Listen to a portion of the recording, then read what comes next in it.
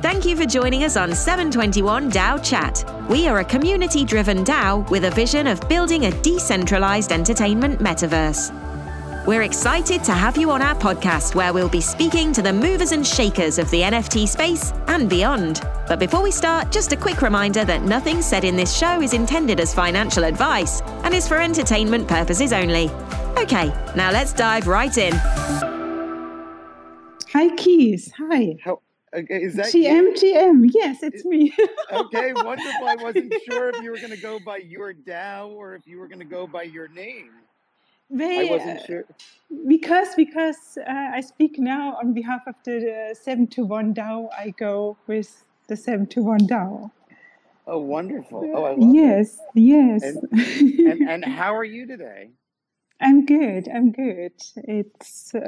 It's cold and it was sunny today, so yeah. So far so good. Yes. I hope you don't mind. I've decided that I'm going to take a walk in Central Park as we do this. Okay. I just have been inside all day. You're multitasking. Yes, I figured this would be nice. And I have this path that I pass, and I have this one tree that I really like that I call the Emily tree that I really just love. And so I figured that I would go and I would walk past it and do the whole loop and visit my favorite tree. So okay, yeah, it's too dark now to really walk around London, or at least around the parks. But yeah, shall we tweet out and then start? I always tweet, yeah, and I think people will start to join in as well. So yeah, so I just sent one out a minute ago, but I guess let me ask you this. How do you want to start? Can I ask you questions? Do you want to ask me questions? I mean, we can ask questions. We can both ask each other questions. Just like a little housekeeping, maybe. So our talk will go for 1 hour. We are mindful of Keith's time, so we don't do it longer. And around 45 minutes, you will have the opportunity to ask questions. So please raise your hands or DM us or me or, react in any way, shape or form, because this chat will be recorded. So if you should be too shy, try to DM or write me on Twitter so I can read out your questions. Wonderful. And so I actually have, can I start with the first question? Yes, please. Can you tell us why 721 DAO? What does that stand for? What's the 721? Yeah, so that is a very good question. So 721 is the protocol of NFTs, and it's universal across chains like Ethereum, Binance, and Tron.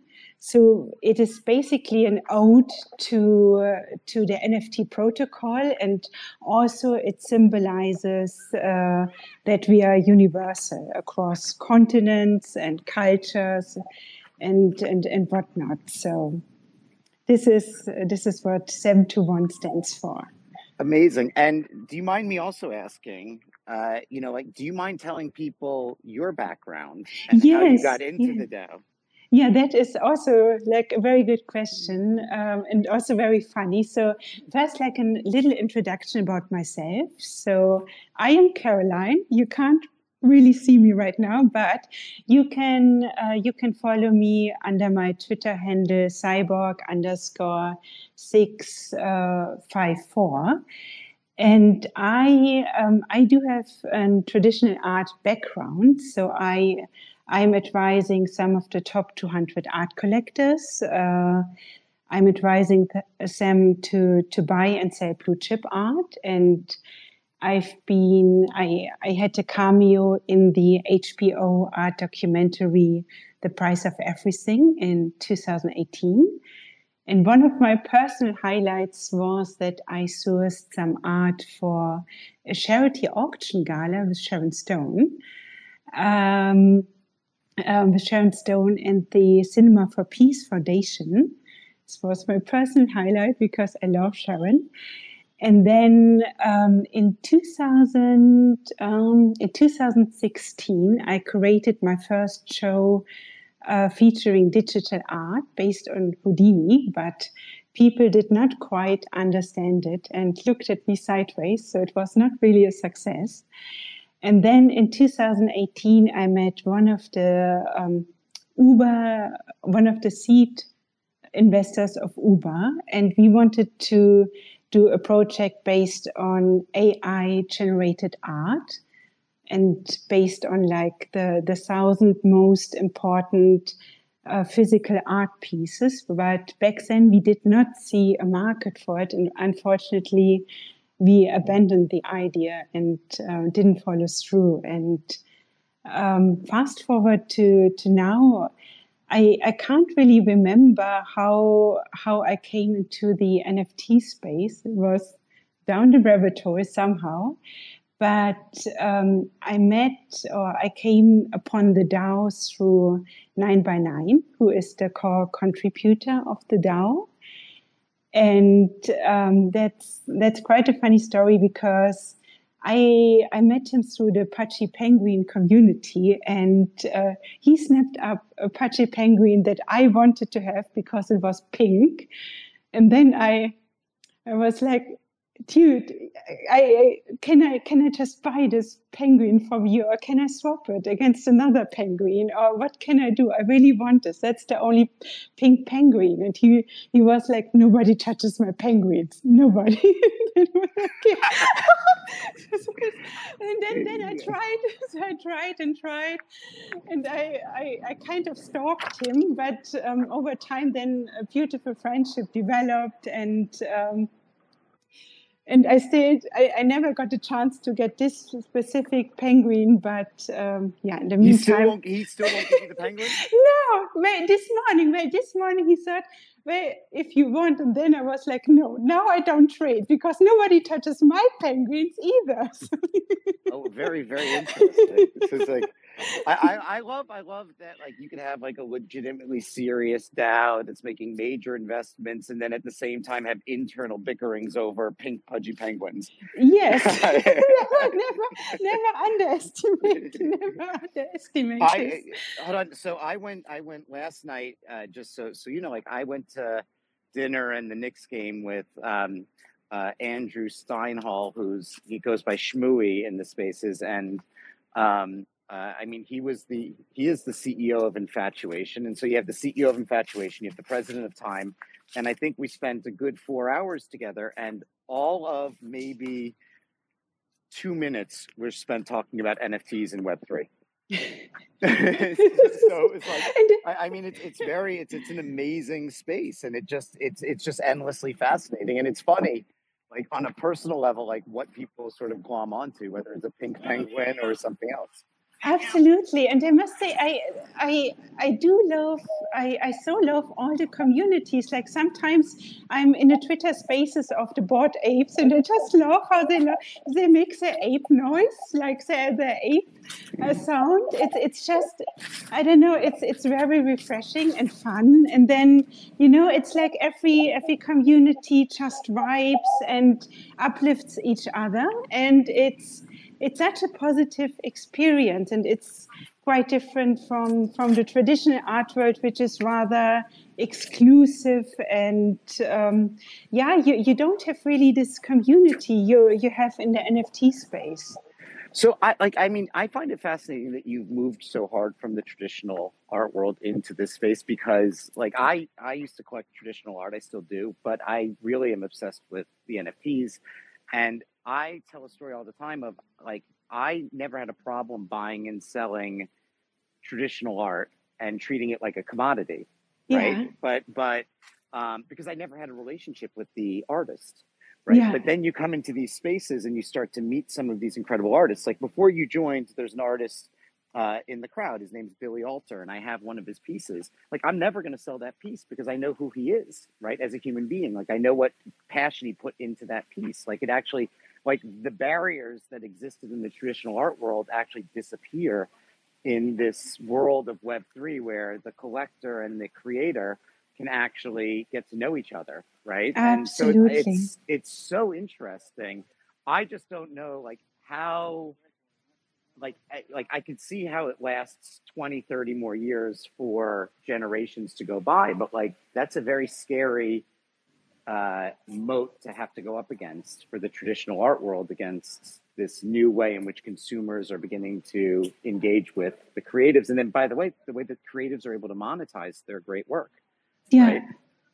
Yeah, So and how do you see that? it's just, yeah, I completely agree. It's so inspiring, and because you have a direct interaction, you're so much more emotional invested than I mean, obviously, if you buy a blue chip art like Picasso's already dead, so it's you never get to know the artist. It's a bit different if you buy an emerging art piece, like I have a collection of physical art, and I know all the artists personally. So for me, I don't know. I want to set up a museum or foundation one day, because I can't see myself selling these pieces. So it's a bit similar. But I think I know from a lot of my collectors, when they go to a gallery and even want to buy a piece, some of the galleries somehow they make it so hard that then they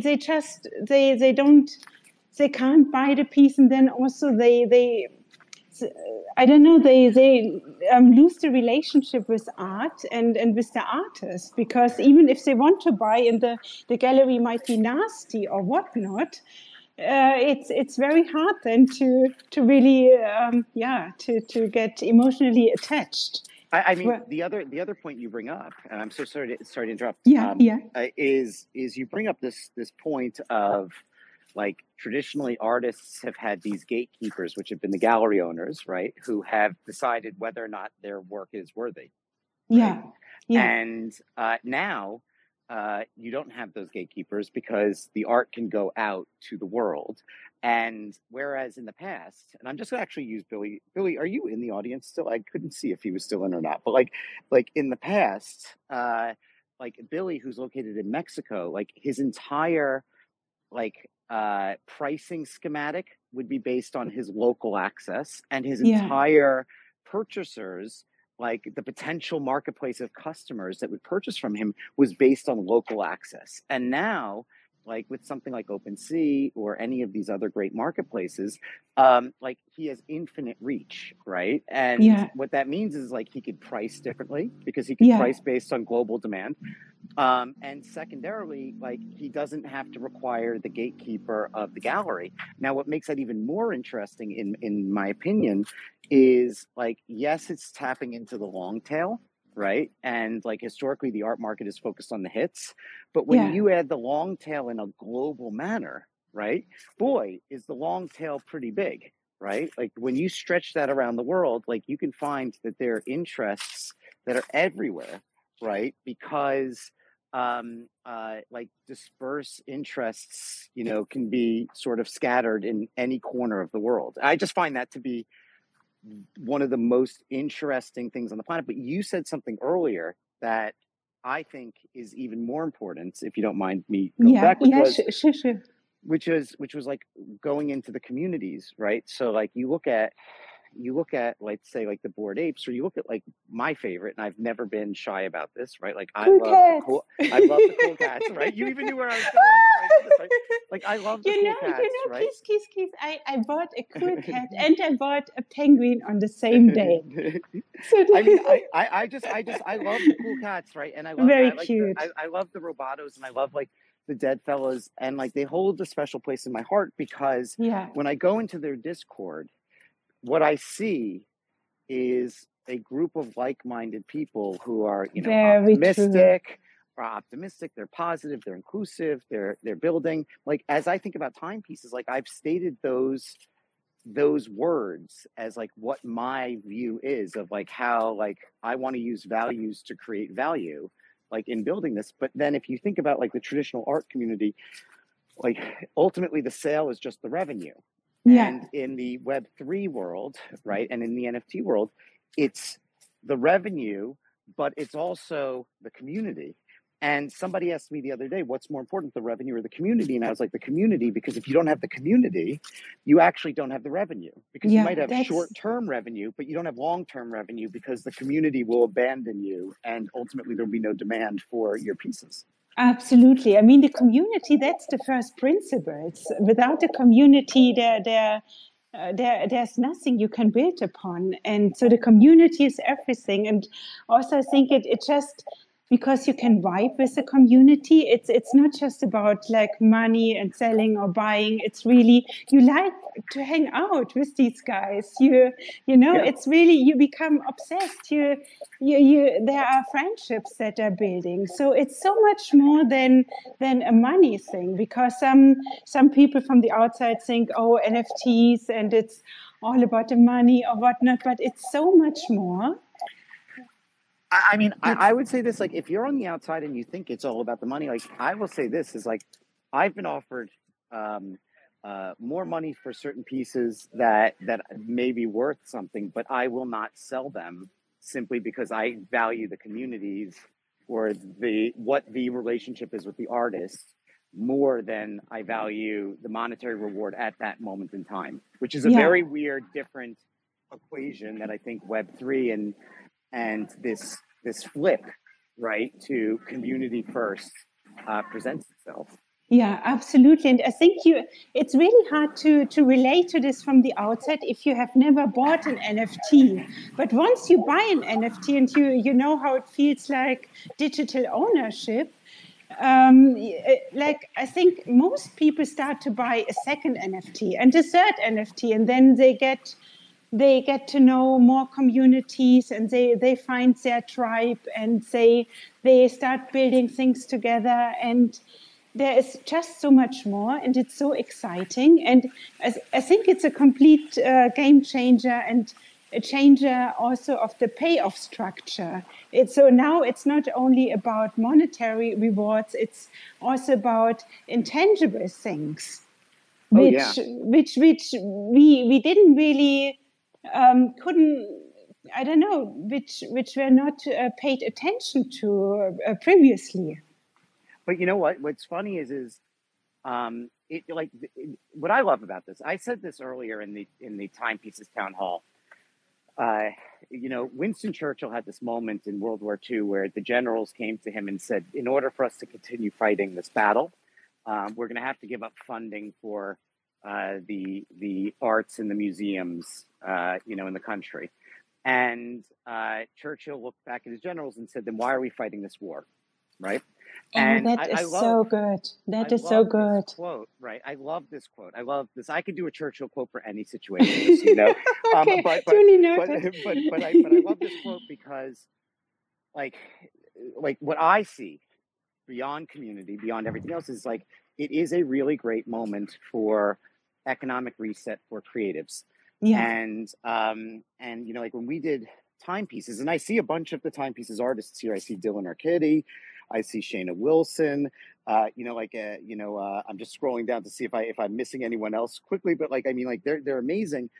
I also see Tommy, who, by the way, is like one of the most creative individuals within our product team and helped me get Time into the NFT space.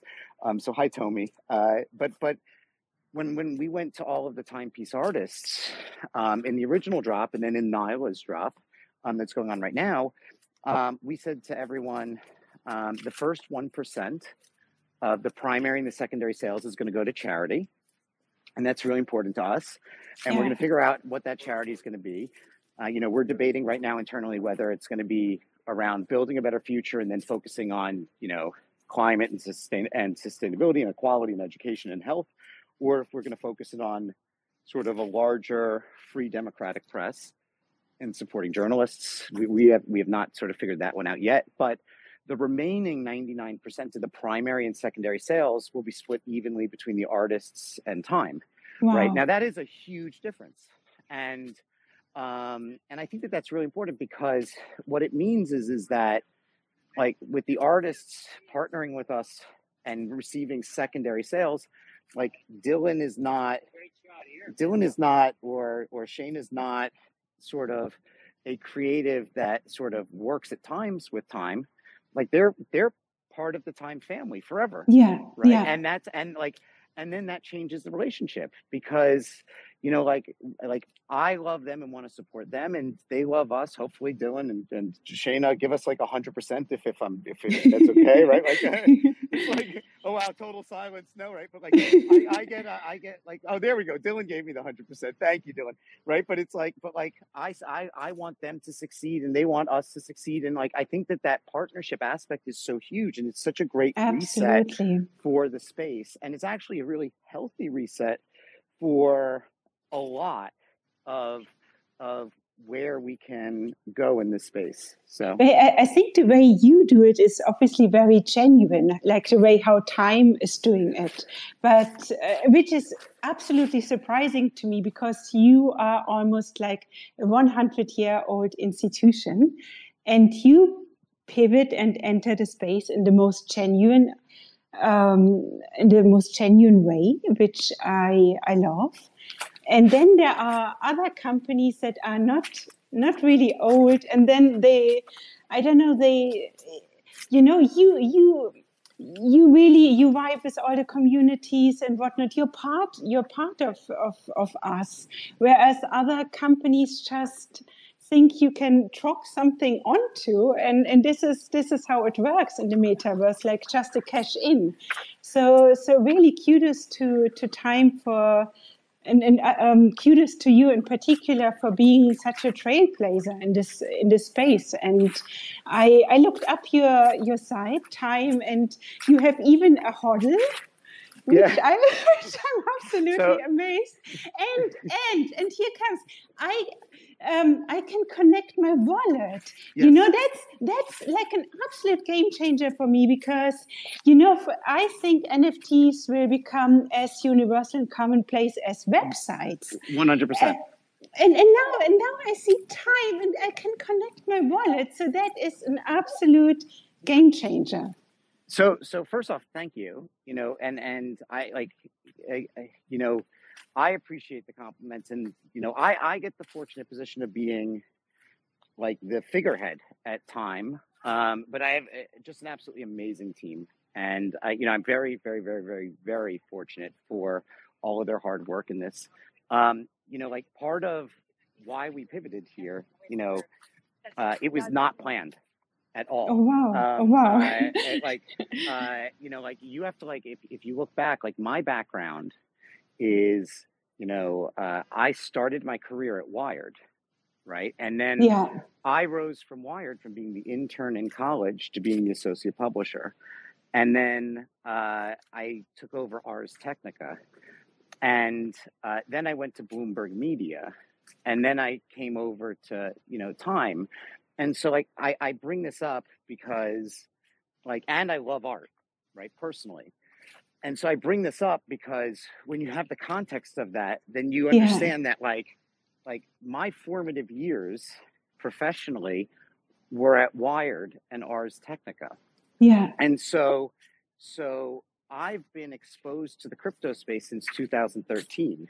And I love the crypto space personally, right? And I think I own crypto, and I've been a crypto OG. In full disclosure, right? I own Bitcoin and Ethereum and Solana and Algorand. I believe in what the potential of crypto is. I love the decentralization of it. I love the NFT space, but it wasn't until February that it all clicked as to how Time could come into the space. And it was when Mark Benioff, our owner, the CEO of Salesforce, sent me and Edward Felsenthal, our editor-in-chief and CEO, a note that said, "Did you see this about Nyan Cat, the Nyan Cat sale for $600K?" And I just looked at it and I was like, "We could do this." And they're like, "How?" And I was just like, "Let me ask you all a question. Do you understand why a cat with the body of a Pop-Tart farting a rainbow just went for $600,000? And there was like, no. And then I just jumped into it. And then Tommy, who's in the audience, actually connected me with Assad Malik at Jadu. And he was like, oh, you have to get into Spaces. Oh, you have to get into Clubhouse at the time, right? And you have to sort of get things. You have to start to talk to people about what you're doing. And it just dawned on me exactly how we could do it from a one-of-one perspective, right? And so we came in and I announced 3 things on March 23rd in Yahoo Finance, which was we were going to enter into the one-of-one NFT space. Number 2 was that within 30 days we would accept cryptocurrencies for digital subscriptions. And that's what you found. And that's my bad sense of humor, Caroline, which is time.com/hodl, HODL, Yes, right? Is the absolutely URL amazing. for our digital subscriptions. And then 3, that we would use the blockchain technology and the token that the NFT offers in a manner that would allow us to evolve the relationship that our consumer has with our brand. And so I didn't know what that was going to be. I just knew that the technology and the trend line was going there. And so I spent 7 months just observing and listening in these rooms. And like, there are a lot of people in this room that like have given just us great advice over the time. And I can't even begin to tell you how much amazing advice I got from just listening to people in Clubhouse and in Spaces. And then when you add in the fact that like the Wired and the R's background, today in our town hall, we made our first hire for Timepieces as a community manager, and we hired him out of the community, right? Absolutely It's Simo, amazing. and I have said specifically, as we continue to build the Timepieces community, it's going to be the community that I want to hire out of. And the lesson that I got from that was influenced by Ken Fisher at Ars Technica. And when I looked at how strong the community was at Ars Technica, and I asked him what was his secret, he used to always say he never hired journalists, he hired community members who were specialists within their field. And so this is what we want to do with Timepieces as it relates to our expansion is make sure that we're expanding from within the core group of people who are super passionate. When you look at why did we do the artistic splits, like when I watched people coming into the space, like I saw some people come into the space and really screw the creatives. And I watched what a bad taste it left in people's mouths. Right. And like when you look at why, and I don't know if you know this, but like why, what was the makeup of the timepiece artists in the original collection? Well, it was, we invited 20 artists in, and then those 20 artists got to invite 20 artists in, right? They all each got to make their own invite. And the reason was I kept on listening to like rooms where artists kept on saying, wow, Ryan, thank you X, the artist, thank you X really helped me. He pulled me up. Or wow, J.N. Silva really pulled me up and helped me. And I always loved that, right? Like how many people like were so grateful of other artists pulling them up when they didn't have support the space. each other. Yeah, and they also, absolutely and so, like, amazing. That's what we wanted to do with Timepieces. And so like I wanted to make sure that we thought about those components as we started to build out this community, because this is a huge evolution for our brand, not for a week or for a month, but like this is the basis for how the Time brand can evolve also over the next 100 years. Yeah, absolutely. Yeah, you're building a metaverse in the most natural, genuine way. And I remember, I think we met each other actually in Clubhouse in February or March, and you pulled me up this day on the stage when you had to talk with JR, the graffiti artist. Yeah, I remember the conversation. I know it was, and the thing is like this is how I met you, and ever since I've seen you being very present in the space, very engaged, listening, taking advice, speaking to the people, to the community. So you're really, even though you are a company, an institution that is almost 100 years old and that is not a DAO, you really listen to the community and build your strategy from the bottom up, actually, which I have not seen elsewhere. Well, so, okay, I will give you, like, there's 2 people that I just saw joined that I have to give kudos to because they've been amazing influences on me. One is Amanda Johnstone, who I don't know if you know, but is just one of the best human beings on the planet. And then I hope the other person, the next Hi, person is Amanda. also, I hope the next person knows that by saying one person's the best person on the planet doesn't mean you're not the best person on the planet. I've known Amanda much longer, but this person is really a great person, is Q. And Q, who you could see as it goes by Q Club, just happens to, be genuinely one of the best, nicest, kindest souls to say, hey, think this way, hey, push that way, hey, if you consider this, and has always been supportive of the efforts that we've been doing. And I know there's a lot of people that are listening right now, and I can see them 100%, that he or Amanda have just really helped along the way. And I just, again, go back to what I love the most about this community, which is how people are sort of proactively trying to be constructive where they can. Yeah, I completely agree. I think, or this is my impression too, that this community, or the NFT community, is very positive and constructive. And the help I got, and I don't know, the daily cuteness and positivity is just second to none. So it's really amazing that you grow together with the community and the people around you. So which is quite different from the old strategy. Everybody is on his or her own and fight alone. And I think that's so much more powerful if you have a whole community around you, and that's also something we have at 721 DAO, which originated from the 721 community, which is now a 30K big members community across Discord and WeChat, and wow. So it's a really, really big community, and the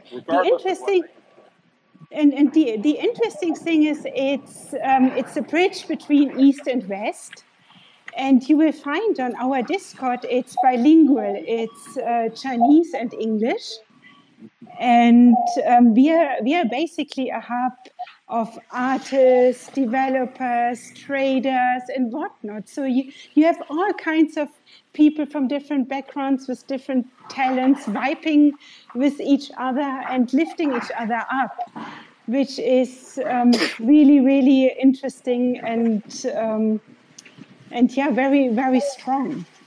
I mean, what you outlined just there is one of the best aspects of the space too, right? I keep referencing, there's this book by Robert Putnam called Bowling Alone.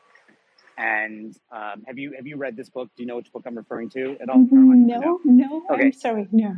So this book was written by this professor, Robert Putnam.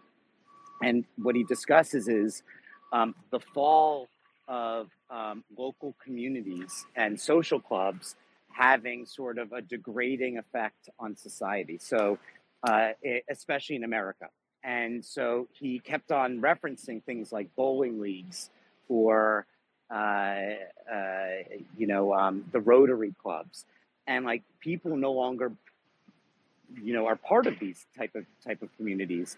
And when you start to think about what happens when you don't have smaller groups for people to find shared interests is people start to find themselves in these small little holes, right? By themselves, and they start becoming factions, or they start to become, lonely, and they start to,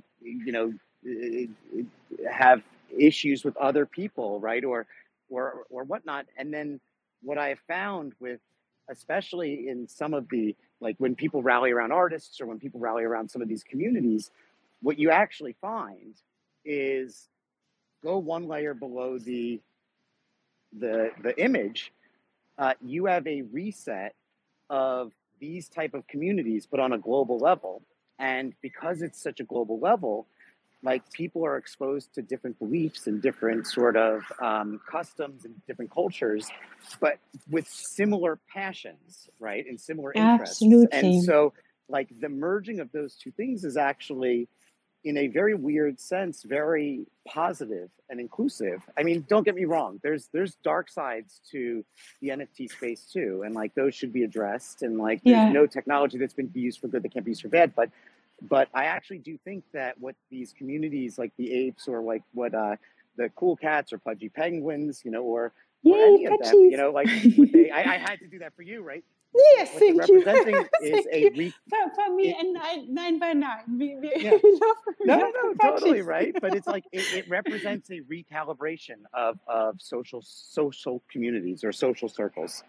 Absolutely. And I mean, as I said at the beginning, even though I don't hold, for instance, a bored ape, I love the bored apes. I love the punks. I learned so much from the punks. And I think all these communities, they are uplifting each other. So it's not like, oh, only this one succeeds or only this one. I think everybody succeeds together and is growing together.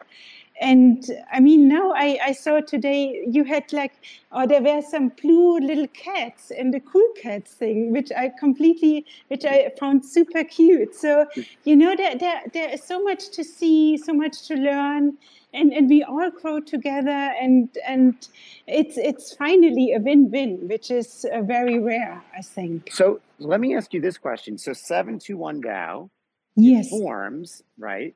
You have a great sort of merging of East and West. Yeah. You have 30,000 members. What is the goal? Like, what is the North Star of 721 DAO, if you don't mind me asking? Yes, of course. So the vision of 721 DAO is to build a decentralized entertainment metaverse. And because we think it does make a difference whether a company owns all the IP rights or if the community owns all the IP rights. And we think guests who might be more motivated and might also be motivated in an intrinsically fashion. We think it's the community when you just build projects you love with the people you love.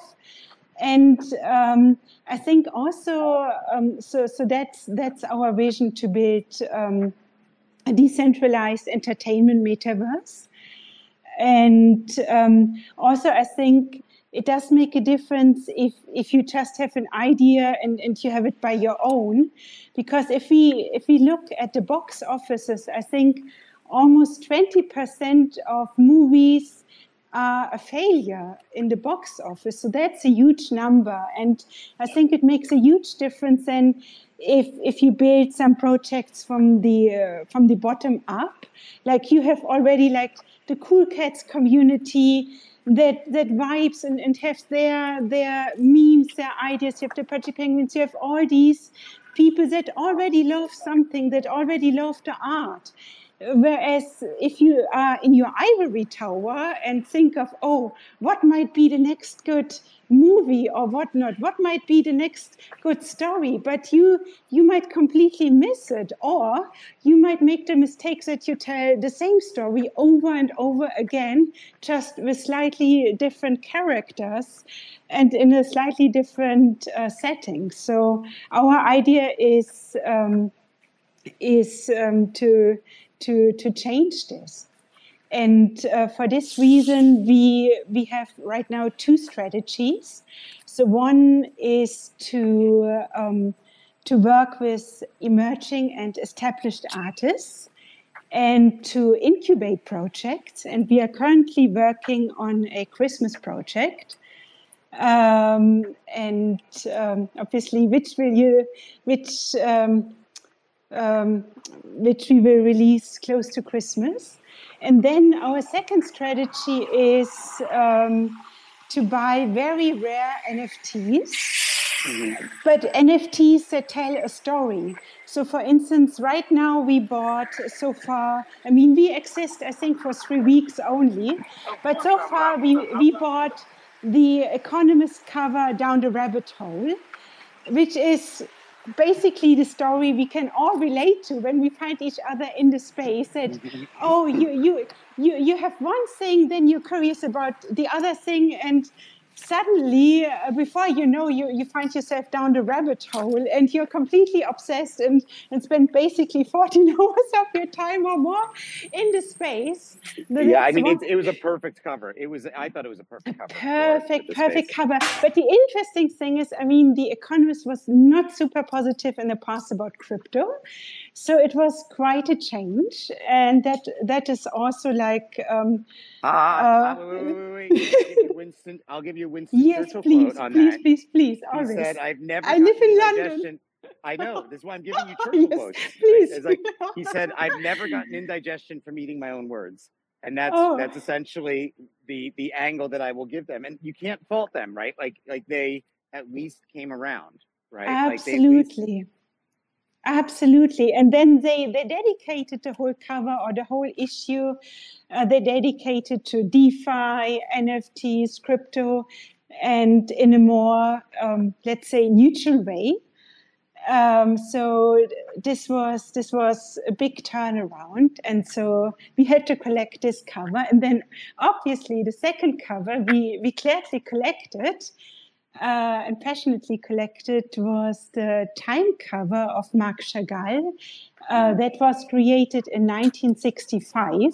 And by this time, Marc Chagall was already 78 years old and was already an accomplished artist that had witnessed everything from like the darkest moments of history to also the most amazing most amazing moments in the sense that he was able to be an accomplished artist and had success during his lifetime. He was one of the pioneers of modernism, and there's a very famous Chagall, which is considered one of the 10 most famous Chagalls that was created in 1964, which is called Circus Horse. So, and your cover was created just 1 year after this famous painting was painted. And we thought it is very perfect. It's very universal. It's positive. And it is so Chagall with all these. I mean, this was created in New York, but nevertheless, Chagall being Chagall in his surrealist, dreamy world, had the south of France colors around and looking very positive, very accomplished, portraying himself as an artist. And you must know, artist portraits are very rare. For artists, it's always a big deal to portray themselves. So we found this is a very significant portrait of Chagall, maybe even one of the most significant portraits he did of himself as an accomplished artist. So we thought that's something we absolutely need to have. So I'll tell you a funny story about that. Yes, please. So we have that cover framed in the offices of TIME in New York. And that cover is our editor-in-chief and CEO, Edward Felsenthal's favorite cover No of all way. time. No way. And photos. About 9 months ago, I found an original copy of that issue, right? And I got it for him, and then I dropped it off and I handed it to him. And then the other day, when you all purchased it on Super Rare, I said, I'd give you the original issue, right? Yeah. And we went back and forth, and because I think it's important with some of those that are very historical, right? Like we saw this, that like in March, people didn't really want the original issues, but like by May, people did want the original issues. So like when we sold the first issue of TIME, like we found the original issue. It took us 6 weeks to find it, but I knew where the Chagall issue existed. Yeah. And so after we went back and forth and I said I would send you the original issue, I just called Edward up and I said, I have to come out to your house and pick up the Chagall issue that I gave you, because I'm going to give it to the people who bought the NFT. I'm like, and I'll find you another one at one point. But like, you have the issue that I got for our editor-in-chief that he kept at his home, that I was like, I'll find you another one soon. Sorry, this is the beauty of being in Central Park. So I can relate to this, living in London, so it's I can absolutely relate to this. Yeah, that's a very beautiful story, and I came upon a Chagall quote which I thought was very positive, and which is like, in the arts as in life, everything is possible provided it is based on love. And I think Yeah, so it's so positive, despite everything he had to go through with like World War One, World War Two, Imperial Russia, and like the darkest moments in human mankind. He stayed positive. He went beyond every like he's super universal and stayed positive and super inspiring and never gave up his hope and kindness and also his humor. You can see on the cover he has this little smile. So it's just such a beautiful cover. So I'm biased. I love the cover. I love the cover, and so we love the cover too. So we said we were going to go. I can go actually a little bit longer than 3 o'clock, but Oh, like I do want to open it thank up. you. I see so many amazing people in the audience. Wahid is in the audience, who's all smiles and falling in sand is in the audience, who's done some amazing pieces. Kayun, who, in full disclosure, I own one of his pieces, and I just think is just an incredible photographer and on every right. But like, if somebody has a question, raise your hand. We'll bring you up onto stage. I'm more than happy to do that. Hold on, though, Ming. So, yes, Ming, the floor is yours.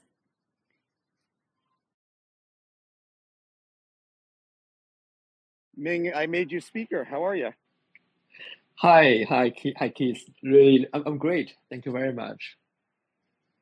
And how can we? What's on your mind? I mean, what's on my mind? Okay, it's 3 a.m. in Singapore. So, and I'm actually staring at a giant architecture piece in Singapore, and I'm listening to your conversation. It's very inspiring, and it's prompted me to think a lot. I will say this: Singapore is one of my top 3 favorite places on the planet to go, because ultimately, like, I'm just a dorky Jewish guy from New York who, is never going to sort of go do anything wrong. So I need cleanliness, safety, and good food. And Singapore gives me all of those things, and I love it very much. And it's actually broken my heart that one of the last trips I had done before COVID was I was in Singapore, and I used to always stay at the Park Royal on Upper Pickering. So I don't know, where you are in vicinity to that, but like that is one of my favorite. It's about a stone throw away, about less than 500 meters. Okay, so there you go. And when I was at Bloomberg, our offices were about 500 yards away as well. Amanda Johnston, I love that you're up on stage. How are you? Well, I got up at 4 a.m. to go and be involved in the Time Discord, and then as I was going back to sleep to get a little cat nap, I saw you had this room open, and I'm so glad I got to sit here. So I'm just ruining your whole morning. I'm just literally ruining your whole morning with sleep. Like, I'll speak to you whenever. Maybe you've just made it better. I'll speak to you whenever, so I don't know why you would wake up for me on this one. That's just totally waste of time. No, I'm so glad I got to listen into this one. It's been fascinating to hear about building out community and what that means, and it's been great to be able to witness you build out community, Keith, as well. And I just wanted to ask a question firstly. My one for you, what is the book called that you were talking about when you referred to Rotary and everything? And then for your wonderful community leader here and speaker, who it's been a pleasure to get to know. Great to see you. Thank you. Would love to know what your thoughts are for the next sort of 10 and 20 years ahead. How are you planning on building community? So, Keith, feel free to shout that book out, and then would love to hear, how do you feel about building community and what does that mean to you? So I'll go first, which is the book that I referenced was Bowling Alone by Robert Putnam. Bowling Alone. Okay, and now to your question, how we are aiming to build a community. We are aiming to build a broader ecosystem with 7-to-1 DAO. So basically, we are already working on 7-to-1 art, and we will go for a full circle building physical art galleries, and then also we are building 7-to-1 guild. which is the gaming branch. So we are basically branching out, and also we are merging the metaverse with the physical world, and then it goes back full circle. So then at one point we would like to build hotels, theme parks around the stories. The stories we are creating. So that is the big vision we have for this 721 DAO. Oh, wow. That's so. So I did not expect that as an answer, and I think that that's endlessly fascinating. You know, like I think one of the things that is most interesting about this evolution is like if you think about what we've seen is like the digitization of everything from like from bits to atoms, and then the ability for things to go from atoms to bits with 3D printers, and ultimately sort of the movement from online renters to online owners, right? Like all of these things colliding, right, makes all of this super possible. It's so interesting. Exactly. And the thing is just, we think it is all natural that it is merging, and that we extend the digital to the physical and vice versa, and make it just very, very inclusive and not exclusive. I love that. I invited Kayun up onto stage. I have not ever had a chance to speak to him. Are you there? Hey, Keith. Yes. How are you? So first off, your work is amazing. And I want you to know like what an honor it is to have one of your pieces, to own one of your pieces. And I invited you up here totally selfishly just to say hello and to introduce myself. So, and I thought that you'd like to meet Caroline. So that's it. That was my whole agenda in inviting you up. Thanks so much. Like, it's an honor to have you collect one of my pieces. Like, when I first saw it, I was like, wow. Like, I kept thinking like that week. I was just like, am I dreaming? Like, how's so much awesome people collecting my pieces? And I was like, just couldn't really get it through my mind. But yeah, thanks so much for inviting me up. And I'm actually a little bit shy when speaking to a huge group of audience, so I'll try to do my best. And it's really nice meeting you, Caroline. No, thank you. The pleasure's all mine. And I think we have like a very nice stage now with Keith, Mink, Amanda. So please feel free to ask any questions you have on your mind, or to comment on something you might raise. Or may I ask a question? Yes, anytime. Okay, that's great. Okay, we all know, we all actually witnessed that many institutions like TIME and the LV and the Christie's, which with more than 50 years or 100 years of history, they're all embracing the NFTs in such a bold and open-minded way. How would this is a question for Keith? How would you encourage other institutions, to do the same? I witness some sort of lag in particularly in manufacturing, in financial industries. So there's a few things I think going on. One is, we are really early on, right? And I think that, everyone who's even just listening in on these conversations or talking about them today, we are essentially 1993 in the digital revolution right now, right? Like we are that early. And to give you an idea, when I was at Wired, right, for many, many years, I felt like this crazy person on the hilltop screaming, like, how do you all not see that technology is changing the world? Like in the first issue of Wired in 1993, Louis Rosetta and Jane Metcalf, the founders of Wired, had the most beautifully eloquent opening letter that said, technology is ripping through society like a Bengali typhoon, right? That's how I feel about NFTs and the Web3, right? That's how I feel about it, for real. And I feel like every day I scream from the hilltop about this. But here's like a mental trick that I'll give you, which is like every day that goes by, another person on this planet is converted to understanding the crypto space or NFTs. And I'm willing to bet that the number of people that are converted out of the space is at less than a 1-to-1 ratio, right? And so I think that overall, the trend line is moving in the right direction. And it's just going to take some time. For many years, I was just like screaming from the hilltops. As a matter of fact, it actually wasn't until around 2010 that Condé Nast, who was a great employer to us, right? But like that they actually acknowledged that like Wired was a legitimate product when we launched the tablet edition, on the iPad, right? And like we showed that we could do 28,000 downloads in 24 hours. And all of the other brands that they had there on the tablet had failed to gain traction. And so, I think that on one end, you have a scenario where it's very, very early.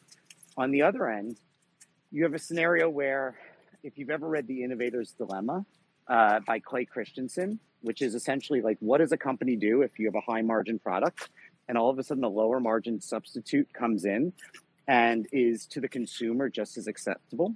I think that you have that taking place where a lot of these companies don't want to give up one source of revenue to try and gain another. To be honest, like I don't know if Time would be in this position if I wasn't in my role, right, to steer it in this direction. It wasn't planned, right? It was the first time where I saw my personal passion for the space be able to be applied to my professional responsibilities. The third, I think, and I think this is really important, is like the business model of Web3 is completely inverted from the business model of Web2. So like you can look at Web2 and say Web2 is the internet plus social, and you could say that Web3 is the internet plus financial. But if you really look at it, like the Web2 is, and I credit Farouk for this, but is platform first, finds a creator second, who then attracts a community. Web3 is find a community first, or a community exists first. They're attracted or elevate a creator, and then a platform envelops them.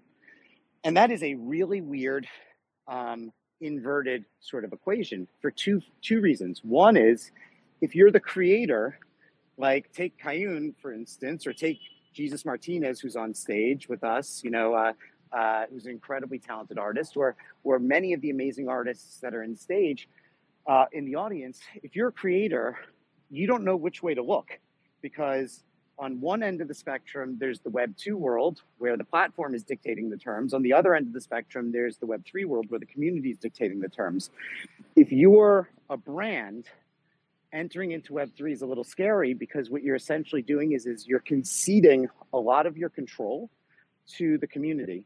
And like a real funny example I would give is before we launched Timepieces, like I studied this. Like I hopefully you all believe and see it. Like when I sit in these rooms, I listened in these rooms for hours and studied and took notes. And before we launched Timepieces, and you might see that I tweeted out a congratulations to Gary Vee.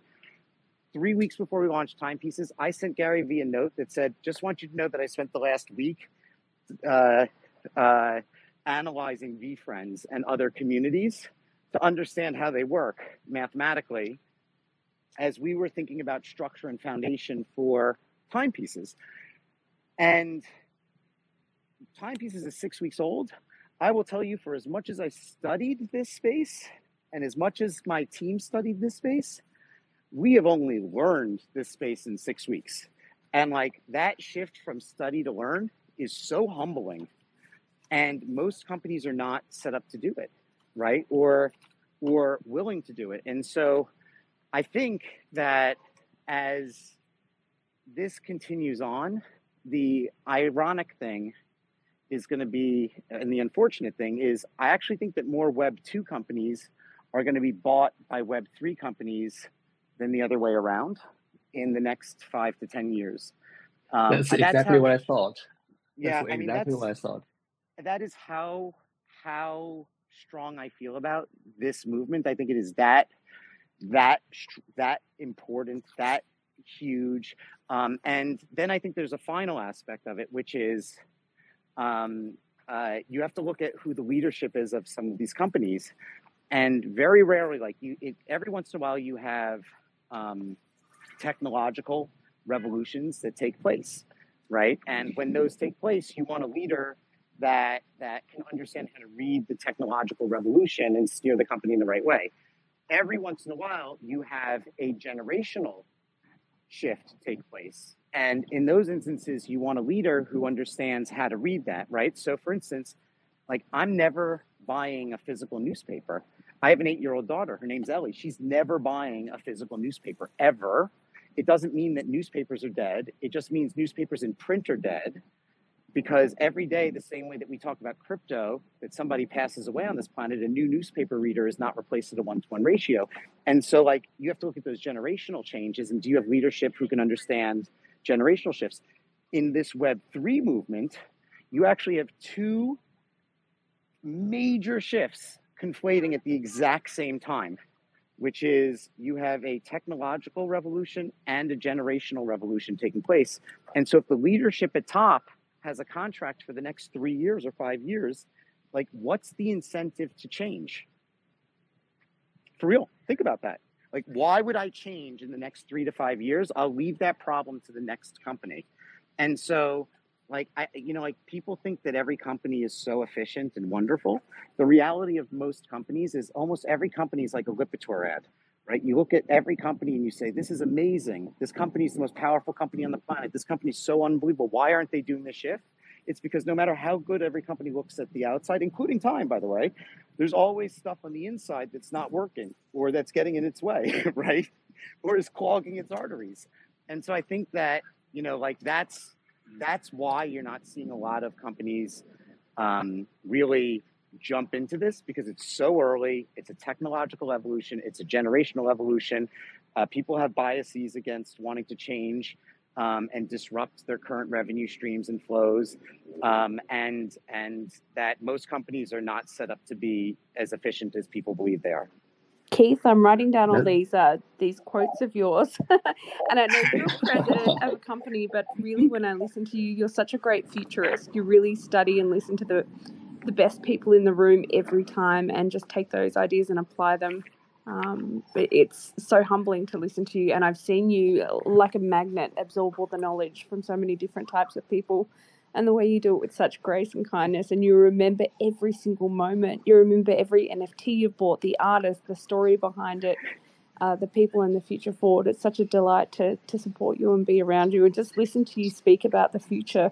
I'm in emerging technology. I keynote, I speak at all the biggest conferences. I listen to all the best people, and listening to you inspires me so much, because you are just a sponge for knowledge, and the way you regurgitate that knowledge through time and through your storytelling is absolutely exceptional. I know you like to say this place is my favorite or this person's my second favorite, and I'm just going to put it out there and say you're definitely like one of the top 5 in the world at communicating that message. So thank you for just leading this community. No, thank you. Caroline, if we can go over like a few minutes? Yes, of course. So like we talk about my favorite aspect of this space, which is, you get a huge reset in the economics. You get a huge reset in, actually the space gives people an ability to leapfrog financially. And I love that. And it's not accessible to everyone, right? There are flaws in it, but like, I invited Jesus Martinez up onto stage. I love Jesus Martinez. I don't know if you've been in a room with me and he jumps into the room, I always bring him up on the stage. He's just one of the kindest souls I know. He's one of the nicest people I know. He's one of the hardest workers I know, but Jesus, will you like just introduce yourself and tell everyone like who you are? And in full disclosure, we have known each other for 7 months. So like, it's not like we met last week. Like we've known each other for a very, very, very, very long time in NFT world. Like in 7 months in NFT world is like 197 years in the real world. Jesus, will you just tell everyone like your story? Thank you, Keith. So me and Keith share a mutual mentor, mutual friend. His name is David Carey. We would not be here without him. So that's in first and foremost just giving credit to David Carey. Um, yeah. So I come from first generation. Working class family. My family used to sell flowers in the street of LA to make a living. Sometimes oranges. So we used to go to gas stations or graduations, just to basically survive. I would get sad sometimes because sometimes my friends would like have a regular job, even if it's just McDonald's. Like we're out here trying to make a living just in the street, like it's all unknown. But I've always had like this aspiration of doing philanthropy, and one of my biggest aspirations is becoming a philanthropist through the cryptocurrency space. And I shared that message with a lot of collectors. Been very fortunate. I've one of my last sale was 38K because the collector told me I invested because of your story. Like I feel like it's the next. It's all what Web3 stands for. Just being authentic and being genuine, and that's what has guided me here. And it's kind of surreal. And like I've been on TV now. I have a lot of media requests now because of the story. I feel like is the biggest thing that people want to invest in Web3s. They want to be part of like a genuine story. And like I'm just been myself, and sometimes it's kind of I'm getting used to talking to public people in public spaces, so I need a little bit more work on that. But like I said, like I told Keith, all I'm trying to do is just trying to make the world a better place and trying to make my parents proud at the end of the day. Hi, Jesus. Very, very amazed by your story and very touched and very nice meeting you. And I think your story is really, really inspiring. And I think a lot of artists can relate that already have entered the space, and hopefully a lot of artists that were formerly maybe excluded and had a hard time may now consider entering the space, because it really gives so much control and power and everything back to the artists and to the creatives. That is, I don't know, that is what we live for. That's our culture, and that's what's the most inspiring. So thank you so much for your story. I think that's absolutely amazing. I think in this space also, artists can succeed or can have success because it's more direct. You don't have like the galleries and whatnot. But also, what I found out, or what I realized, you can choose to disclose from which religion you are, from which gender you are, or whatnot. Like all these features that mattered in the real world or physical world, you can choose what you disclose as an artist, and it might be much easier to connect, like just on the basis of your art and on what inspires you, instead of all these external features that don't mean anything really, but we are getting judged on in the physical world. So I think that's also a huge game changer, that it is so much more universal and inclusive, and people can just choose which part of their identity they want to disclose and what they want to put out. So yeah, very, very happy to hear your story. Caroline, you bring up such a good point, which is like in this moment, in this sort of movement, in this evolution, everyone is pretty much meeting each other in inverse. So like we're getting to judge and make our decisions about whether we like people or don't like people based on like their insights, how they present themselves in voice, their passions, their beliefs. Whereas like in like the previous sort of, pre-COVID, I would say even, everything was done in the other way around, right? Like you judged people based on looks or, appearance or, or whatnot first, and then insight second. And I think it's really interesting. I was at NFT NYC last week, and I met all of these people that I'd never met before in real life, and it was like, I will say first, real life hugs are so much better than metaverse hugs. It was so amazing on every level. When I met Jesus for the first time, like it was like he just walked into the place I was at, and like he didn't even have to say who he was. Like I just looked at him, he looked at me, we smiled, and like just gave each other a hug, and it was amazing. And like Amanda and I speak all the time, and like we have yet to meet each other in person. Same thing with Q, same thing with Dylan, same thing with Shayna. I see JPEG Holder, is in the audience. Matt Stevenson, I see you. You suck. No, I'm just joking. Matt Stevenson's actually an amazing human being. I love how in this space people meet each other in inverse, right? And I think that's really awesome on every level.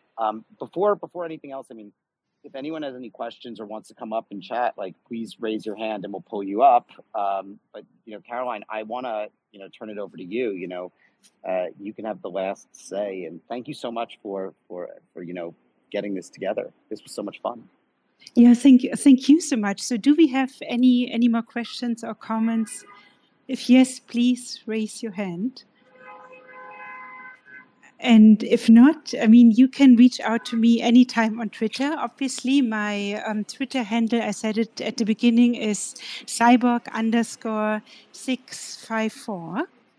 And yeah, Keith, thank you so much for... Oh, wait. Yes, Ricky, we have somebody. Yes. You have your hand up.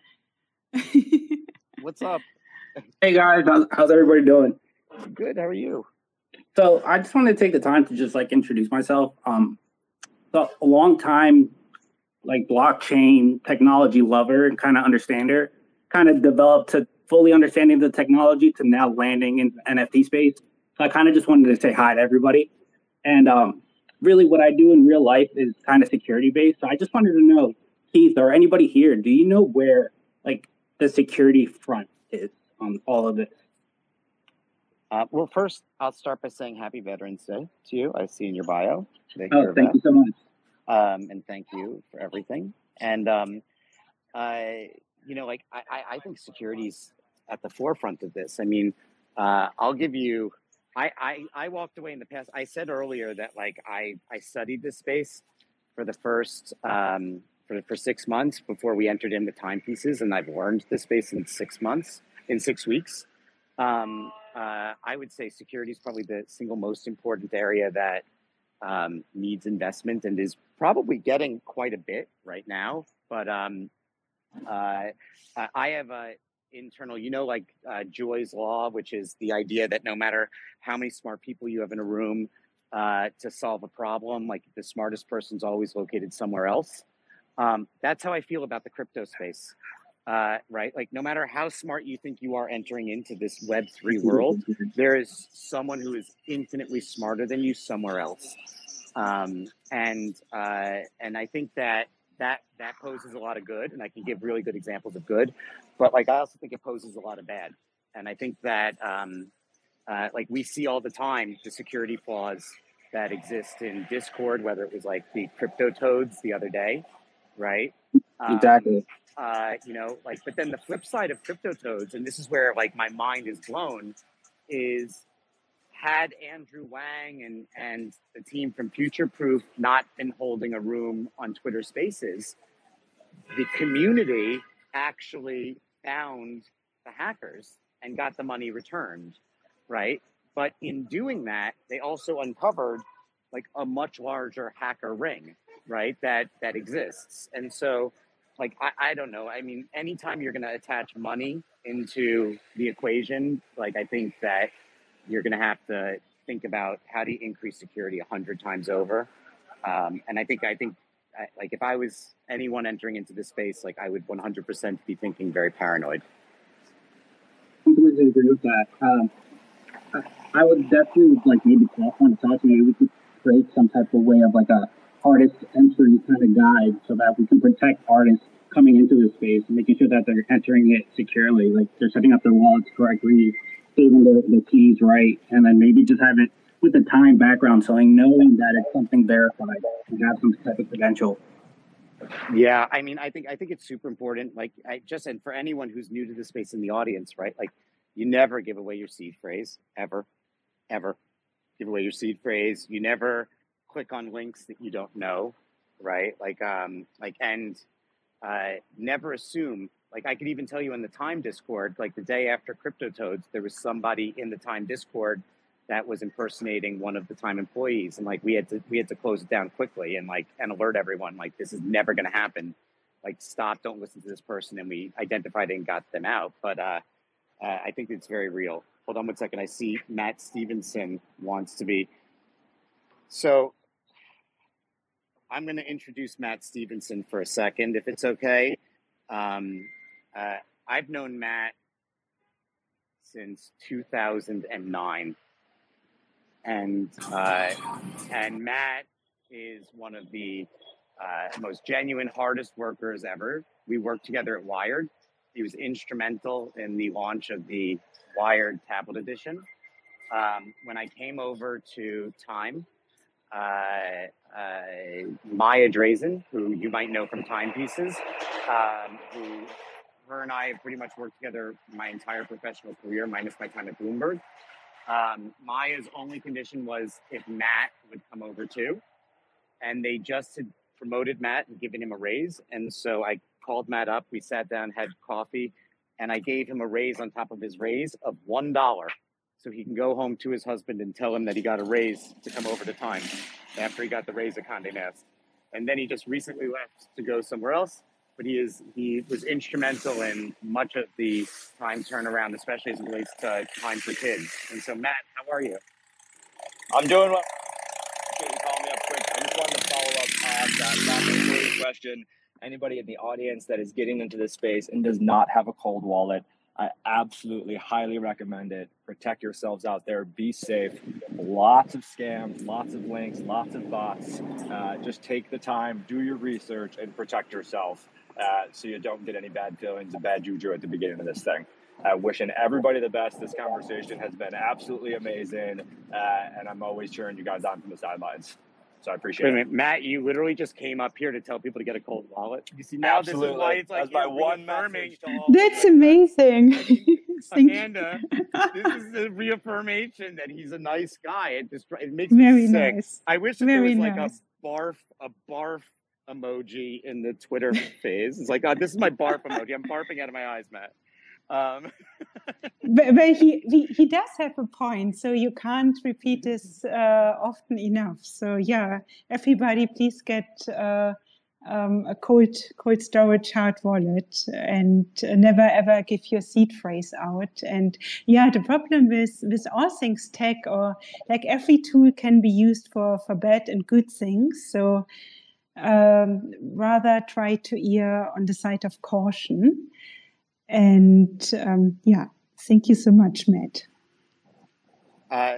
Anyone else before we close down the room? Anything else that anyone wants to Keith, also, before we close, please tell us about Nyla.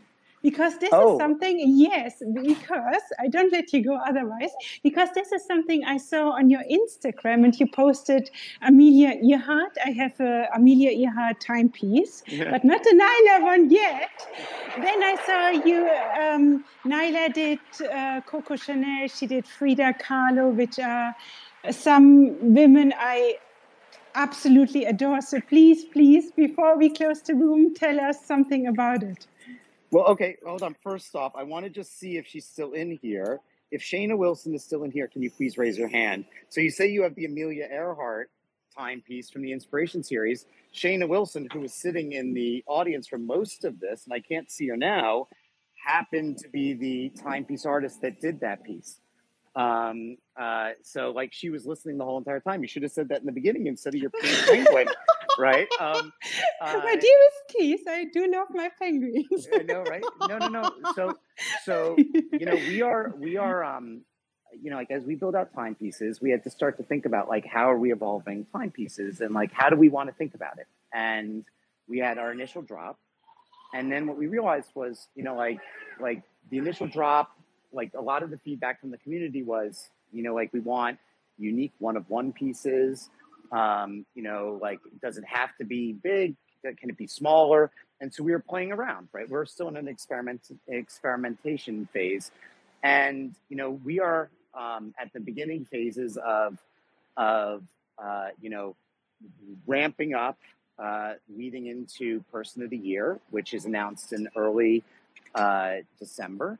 And, as we were doing this, like, we looked at Nyla, who I've just loved and been a huge fan of since July, when Trish, and I think Trish was in this room too earlier, came into a room with John Knopf with me, and they had these long necky ladies, and this was in Clubhouse, and all of a sudden the room had 500 long necky ladies and Nyla on stage, and I started to realize, like, what an unbelievably talented, like, phenom this 12-year-old was.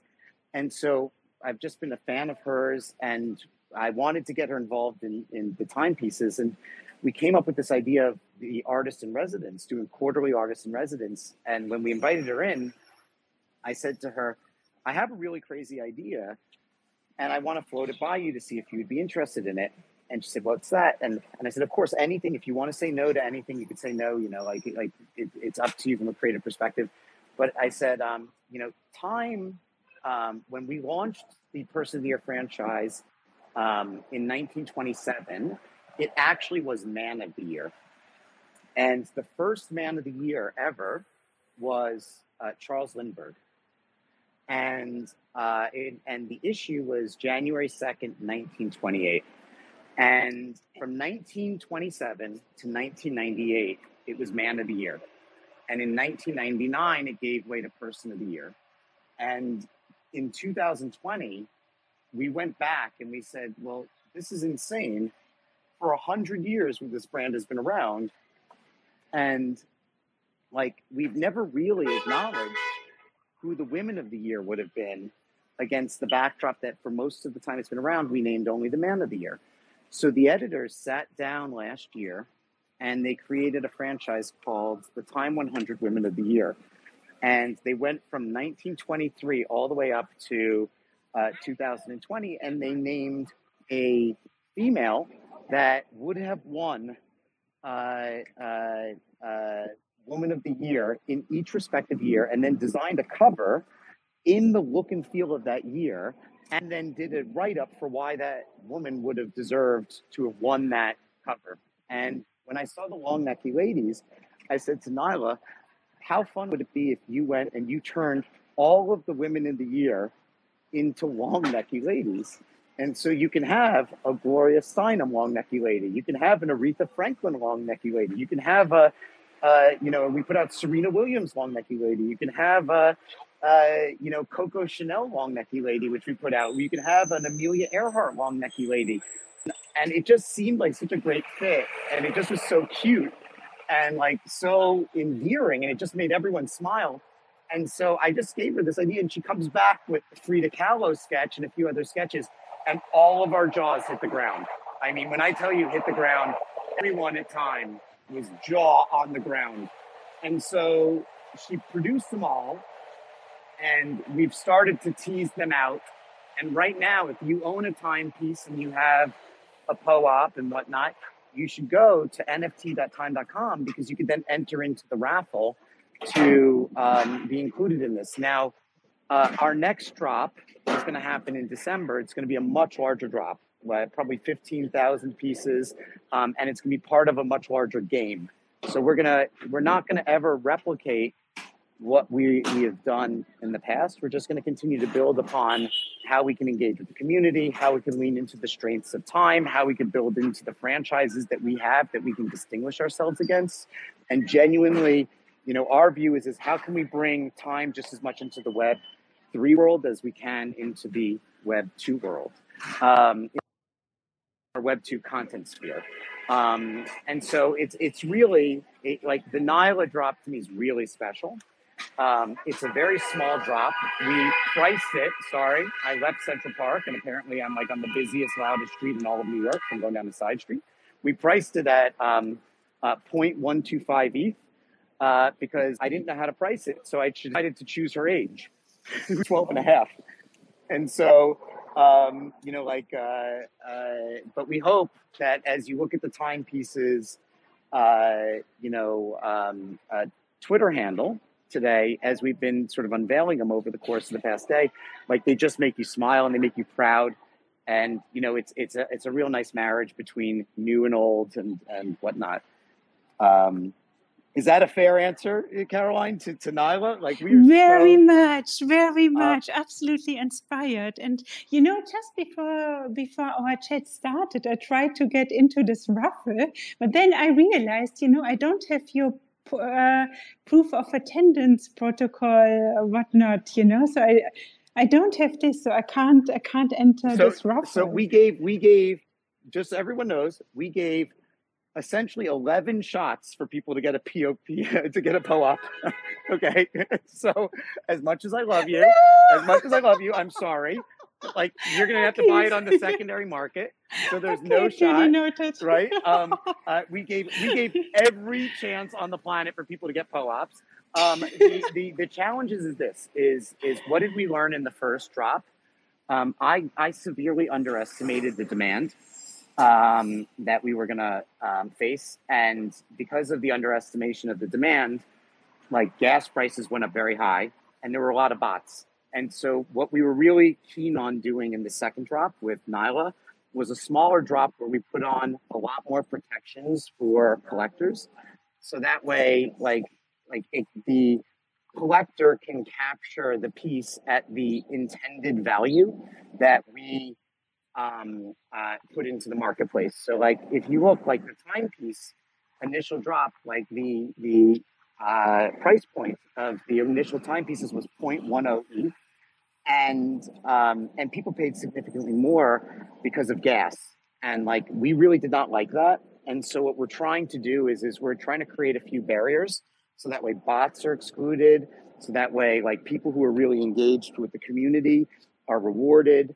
And we can work through the minting passes and ensure that we can really, respect the collectors as much, from a financial perspective as we can from a sort of a time perspective. I mean, time, lowercase t, this is the worst part of the job.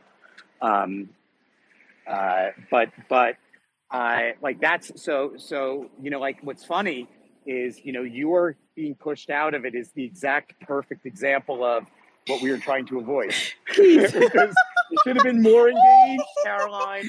You should have been more engaged. I'm so sorry, Keith. I'm just because I'm one of the core members of 721 DAO. So I was just slightly busy, so I'm so sorry. But I'm really, I saw, fortunately, I saw the Nyla ones on your Instagram. So obviously I will have to get one on the secondary market. I take it, lesson learned. but I will say this is one of the things that we're doing, and I think this is really important. Keith, somehow we lost you. At least I don't hear you. Maybe that's just the magic of Twitter Spaces. That now you're back. Can you hear me? Okay, perfect. Sorry. So one of the things that we're trying to do with timepieces is, if you own a timepiece, we're trying to make sure that you have it's like a freemium model. Like come into the community, because we want as many people into the timepiece Discord as want to, but you have to have the same values as us. Our values are optimism and positivity and inclusivity. Like we will not tolerate racists in the slightest. We've kicked out and banned probably more people than any other community, because it's very important to us that it's a caring community. We are really into we'll take constructive feedback, but we don't need assholes. I'm enough of an asshole. Like I don't need another one in my life, right? I have to deal with me every day. And so like what we're trying to do with people who own timepieces is give them additional value. And so one of the additional values that we are doing, and this is tonight for anyone in the audience who owns a timepiece, if you own an inspirational piece or a Genesis piece, or if you are a photo owner because we absorbed the photo community into the photo vault community into the timepiece community, which was in my mind a wonderful win for both of our communities. We are doing a conversation with Deepak Chopra tonight at 6:30 p.m. Eastern Standard Time. I believe that's 11:30 p.m. UTC. But like on metahuman experiences in the metaverse. And so like Deepak is an amazing thinker, and we would love any of you who own a timepiece or a photo piece, you're welcome to join. The other thing, and I announced this earlier, is if you're a Genesis piece holder of timepieces, we are also bringing back real life events, in-person events, sooner than we expected. We did an event in Glasgow at COP26. It was very successful. We did it with, Al Gore and John Kerry and others. And we are, for Genesis piece holders, and we'll announce all the details on Sunday, going to open up 5 tickets to the Person of the Year event that we do in New York that is invite only. And so we're literally slowly but surely continuing to build out the sort of the values of membership within the timepiece community. And so that's how we are thinking, by the way, about sort of continuing to build upon our ecosystem, Ming, just to your earlier question. I hope that helps. And Caroline, thank you so much for putting this together. I guess I'll give you the last word. Is there anything else you want to say or end on? No, you're most welcome to have the last word. Absolutely. And obviously, a big thank you to you. It was such a pleasure doing this Twitter Spaces with you, and we were. I'm beyond inspired by Time and how you grow in this space, your projects and everything. And I hope also we will be able to work closely, Time and 721 DAO. So very, very excited and inspired. Thank you so much. Well, it was wonderful. And thank you for also educating us on 721 DAO. Like, it's so interesting to see what you all are doing. And to everyone who joined us today, thank you all so much for your time. We always appreciate it. And so I hope everyone has a wonderful day. Caroline, I really appreciate it. And I'm sure we will text soon enough. And so have a great one, everyone. I'm going to end this in 1 second. I just have to find the end button now. Now I feel like a 98-year-old, right? Where I'm like sitting there, I'm like, where's this end button? I can't find the end button anywhere. Oh, there it is. It's the upper corner. Okay. Look at this. I just ended now. Bye-bye, Keith. Goodbye, all. Bye-bye. Speak soon.